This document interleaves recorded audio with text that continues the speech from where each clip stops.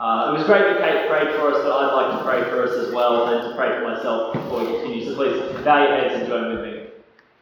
Dear Heavenly Father, thank you for your words given to us, written by man through you, so that we can understand who you are, so that we can understand our relationship to you. Please help us to understand your words to us this evening. Please help us to understand who you are in this passage and how we can apply it to our lives appropriately. In your Son's name we pray. Amen. Amen. Okay, so this week we're going to kind of cover 2 whole chapters of the Bible. I know that's right. We're going to cover Genesis chapters 7 and 8. And in these chapters we have the story of Noah and his big boat. Who's heard of this story before? Noah and his big boat, also known as an ark. I like big boat. It makes the story sound really fun. We're also going to see, especially today, how Noah's big boat begins to float. Can you guys all say that? Noah's big boat begins to float. I had a lot of fun writing that down on paper and then saying it as I was practicing this. It's just so fun. Who was here last week? Who was here last week? Show of hands. Lots of people. There were lots of people here last week. Well, last week, Youth Pastor Isaac, talked about how sin was completely a part of the world. We're told in Genesis chapter 6, the 6th chapter of the whole Bible, the chapter just before what we're going to look at today, that the wickedness of the human race, in other words, the wickedness of humans, was so great. In other words, people were so bad, they were so sinful, they were so broken, that God had to intervene. Because, as it says, every inclination of the human heart was only evil all the time. And so God decides to start again. He looks at the world and he's like, you know what? We're going to restart that. We're going to try again. Has anybody here ever made something and thought it was going to turn out amazing and then it just really didn't? Yeah. And then you were kind of like, you know what? There is no way I can save this. There's absolutely no way that this thing I've created can be redeemed. And so I'm just gonna have to start again. I'm gonna let you guys in on a little secret. I've been engaged for a while now to Kate, one of your leaders. That's not the secret. But on Valentine's Day, we thought it would be really romantic if we painted portraits of each other. And really what we learned through this process was that I am terrible at painting. And I thought it was going well at first. Like, I drew the outline in pencil. I thought it was going really well. And then it just went downhill once I started having to apply paint to the picture, which is kind of a crucial part of painting. This image that I tried to make was just not turning out. And so I contemplated starting again, but of course I couldn't. And so I'm actually contemplating burning it at the moment because it's a little terrifying. I still have it. I'm withholding from that urge. But I imagine that that's similar to how God feels in this moment, right? He looks at the world and it's just not gone well. But the thing is, the difference here is that when I did that painting, it was entirely my own fault. But imagine if it was perhaps the canvas's fault, or perhaps the paints were off or something. It's not a perfect analogy, but you kind of get the idea that humanity, sorry, my pages are running away from me and steadily shrinking, was broken. Right? So we had to start again, except there was one redeeming aspect to the creation that God had made. And then we're told from last week that there was this man named Noah. Everybody heard of Noah? Yeah? Some people might know him, and that's fine. But Noah, we're told, is a righteous man. A man who follows God in a world where there is no one else following God. He is following God, and he is the only one. Noah listens to what God has to say, and he builds his big boat. Right? It's a very big boat. And that's where we pick up our story today. This boat, this ark, in fact, has been built. And the day of destruction is drawing near. And we have 2 whole chapters of the Bible today. And I think the Bible is in fact the best way of understanding itself. So what we're going to do is we're going to read all of chapters 7 and 8. It's going to take up most of our talk time tonight. And I think that's good. I think it's good to sit in God's Word and give you guys a chance to listen to it for yourselves. So it's going to be up on the screen behind me. I encourage you not to look at it on your phone. If you must, just listen, but feel free to read along. And I'm going to read chapters 7 and 8 of Genesis and the story of Noah, his big boat, and how that boat begins to float. This is chapter 7. The Lord then said to Noah, "Go into the ark, you and your whole family, because I have found you righteous in this generation. Take with you 7 pairs of every kind of clean animal, a male and its mate, and 1 pair of every kind of unclean animal, a male and its mate. And also take 7 kinds of every kind of bird, male and female, to keep their various kinds alive throughout the earth. 7 days from now, I will send rain on the earth for 40 days and 40 nights, and I will wipe from the face of the earth every living creature that I have made." And so Noah did all that the Lord commanded him. Noah was 600 years old when the flood waters came on the earth. Let's remember that number. He's 600 years old. That'll help us with our timelines. And Noah and his sons, and his wife, and his sons' wives entered the ark to escape the waters of the flood. And of course, pairs of clean and unclean animals, of birds and of all creatures that move along the ground, male and female, came to Noah and entered the ark as God had commanded Noah. And after the 7 days that God had told Noah about, the flood waters came on the earth. In the 600th year of Noah's life, on the 17th day of the 2nd month, on that day, all the springs of the great deep burst forth, and the floodgates of the heavens were opened, and rain fell on the earth for 40 days and 40 nights. On that very day, Noah and his sons, Shem, Ham, and Japheth, a bit of odd names, together with his wife and the wives of his 3 sons, entered the ark. They had with them every wild animal according to its kind, all livestock according to their kinds, every creature that moves along the ground according to its kind, and every bird according to its kind. Everything with wings. Pairs of all creatures that have the breath of life in them came to Noah and entered the ark. The animals were going in, they were male and female of every living thing, just as God had commanded Noah. And then the Lord shut him in. The Lord shut the gates of the ark. For 40 days, the flood kept coming on the earth. And as the waters increased, they lifted the ark high above the earth. The waters rose and increased greatly on the earth, and the ark floated on the surface of that water.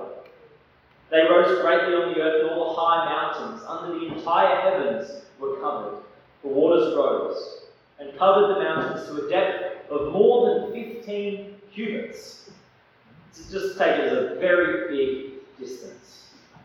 Every living thing that moved on land perished. Birds, livestock, wild animals, and all the creatures that swarm over the earth, and all of mankind. Everything on dry land that had the breath of life in its nostrils died. Every living thing on the face of the earth was wiped out. People and animals and the creatures that move along the ground, even the birds, were wiped from the earth. Only Noah was saved, and those with him in the ark. The waters flooded the earth for 150 days. The better part of half a year. But God remembered Noah and all the wild animals and the livestock that were with him in the ark. And so he sent a wind over the earth, and the waters receded. Now the springs of the deep and the floodgates of the heavens had been closed, and the rain had stopped falling from the sky. The water receded steadily from the earth, and at the end of the 150 days, the water had gone. And on the 17th day of the 7th month, July. On the 17th day of the 7th month, the ark came to rest on the mountains of Ararat. And the waters continued to recede, although the boat had stopped floating. The waters continued to recede until the 10th month. And on the first day of the 10th month, the tops of the mountains became visible. After 40 days, Noah opened a window, just a little window in his ark, and he sends out a raven. And it kept flying back and forth until the water had dried up from the earth. And then he sent a dove to see if the water had receded from the surface of the ground. But the dove could find nowhere to perch, because there was water still over all the surface of the earth. And so, the dove returned to Noah in the ark. He reached out his hand, took the dove, and brought it to himself in the ark. And so he waited 7 more days, 1 more week. And then he sends the dove out again. Again, he sent out the dove from the ark. And when the dove returned to him in the evening, there in its beak was a freshly plucked olive leaf. And then Noah knew that the water had receded from the earth. But he still waited 7 more days, and then he sent the dove out again, and this time, the dove didn't come back. So by the first day of the first month of Noah's 601st year, how old was he when he got on the boat? 600. He's now 601. The water had finally dried up from the earth.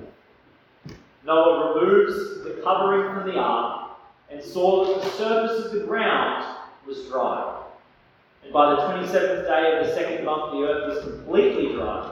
And then God said to Noah, "Come out of the ark, you and your wife, and your sons and their wives, bring out every kind of living creature that is with you, the birds, the animals, all the creatures that move along the ground, so that they can multiply on the earth and be fruitful and increase in number on it." So Noah came out, together with his sons and his wife and his sons' wives, and all the animals and all the creatures that move along the ground and all the birds. Everything that moves on the land came out of the ark, one kind after another. And then Noah built an altar to the Lord, and taking some of all the clean animals and the clean birds, he sacrificed burnt offerings. And God makes a promise to Noah in return, and we're going to hear about that promise next week. But for now, everyone take your right hand and lift it up over your left shoulder and pat yourselves on the back. Good job. We just read 2 chapters of the Bible. Well done. Good job on getting through that story, right? It's a bit of a long one, but I suppose, and you guys can be thinking about this now in your minds, if we were to shorten that story a little bit, right? There's probably some bits in there that you hadn't heard before, because oftentimes in Sunday school or kids' church or waves, the story's a little shorter, right? It goes something a little bit like this. God tells Noah to build a boat. So Noah builds a boat. Then God tells Noah to get on the boat. And so Noah gets on the boat. And then the boat begins to float. And it floats for a long time. And then the water stops being a thing. And so Noah sends out these tester birds. He sends out these birds to see if it's safe to leave the ark. And so eventually, Noah and his family and the animals, they can get off the boat. Noah and his family, they get off the boat, right? Because the ground's dry. And so Noah praises God and offers sacrifices to him. And so God promises not to do that again. He's not going to flood the world again. But throughout all of it, we've used a lot of our time, and I think it's important, but throughout all of that, throughout that entire story, there are 2 constants, 2 things that we see happening over and over again, and that is that Noah obeys God. And in response, God is there for Noah. You see, God looks at this fallen, broken world that Isaac told us about last week, and he decides to do it all over again. But then there's Noah, this righteous man who obeys God. And this righteous man, God chooses to save. And it's a bit hard to kind of wrap our heads around, right? It's a bit hard to think, well, why? Why Noah? But the great thing about the Bible is that we don't just have the book of Genesis, we have the entire rest of the Bible. It's not just a history textbook as well. We have the rest of the Bible to help us understand the parts that we're reading, and the bits of the Bible that we read are not just for a history lesson. Right? I'm not telling you about World War II, I'm not telling you about Alexander the Great. We're reading from God's Word. It's more than just facts and figures.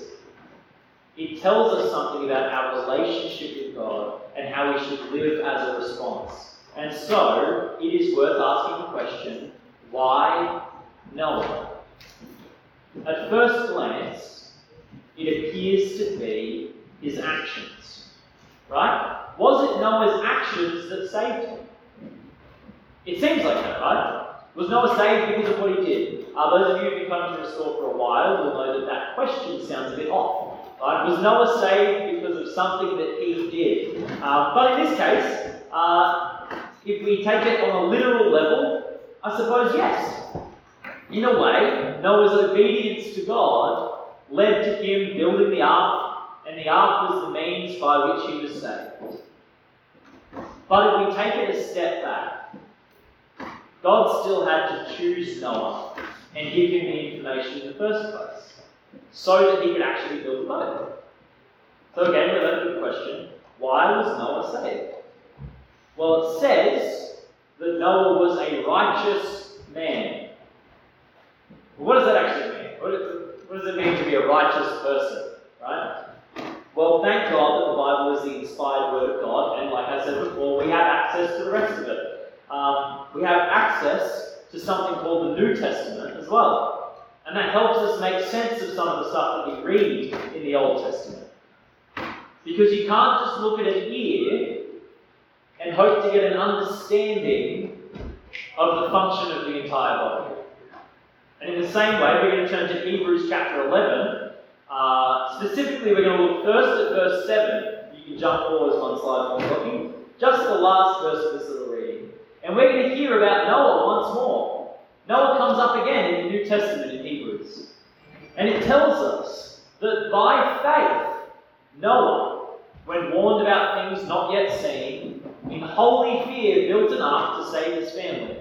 By his faith he condemned the world and became heir of the righteousness that is in keeping with faith.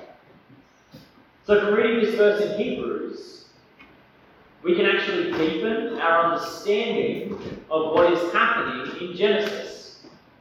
And this is kind of a useful lesson for you guys. When you're reading the Bible in your own time, don't just read one verse and hope to be able to apply that straight to your life. You need to look at it as a whole. And from reading this verse in Hebrews, we can see that it's not Noah's actions that saved him, but rather this other thing called faith. Now, we talk about the word faith a lot, but what is faith? And thankfully, again, in Hebrews, in verse 1, I've got to get locked in, jump back a slide, verses 1 and 2, we get, actually, well, 1, 2, and 3, we get an understanding of what faith actually is. The Bible just straight up gives us a definition. It's really handy. Faith is confidence in what we hope for and assurance of what we do not see. That is what the ancients were commended for. By faith, we can understand that the universe was formed at God's command, so that what is seen is not made out of what was visible. Noah wasn't saved because of the things that he did, because of doing the right thing. But rather, Noah was saved because he had faith. He had confidence in the grace of God. He had confidence that God cared about him. He had confidence that God existed. He he had confidence in the things that he could not see. He had confidence in God, and he trusted God. He had complete trust. And all of those things combined to mean the word faith, and that faith led him to act upon what he believed. His faith led to him living a life which relied upon God, and so he spent years of his life building a boat. Because that's what God had told him to do.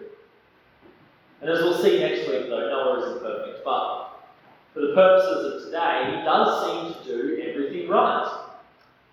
God tells him to do something.